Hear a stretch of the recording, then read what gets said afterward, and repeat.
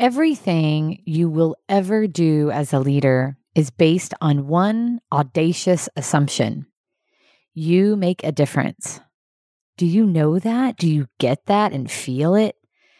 Everything you do and say, how you show up, the emails you send, the conversations you have, how you say what you say, the way in which you engage, it matters. It all matters because you matter.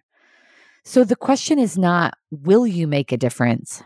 The question is, how will you make the difference you want to make? Isn't that a great reframe? It's such an empowering message, and it's a call for each of us to look in the mirror, tell the truth about the results we're getting in all aspects of our lives, take ownership for what we see when we look at the results we're getting in our lives, and make choices that reflect what we want. You are creating it all as you go, and you get to decide how to show up and how to engage every single time.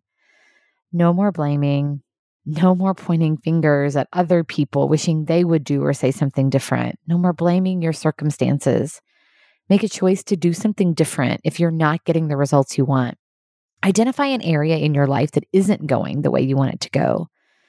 How will you make a difference in that situation? Because how you're relating to the situation and talking about it makes it what it is.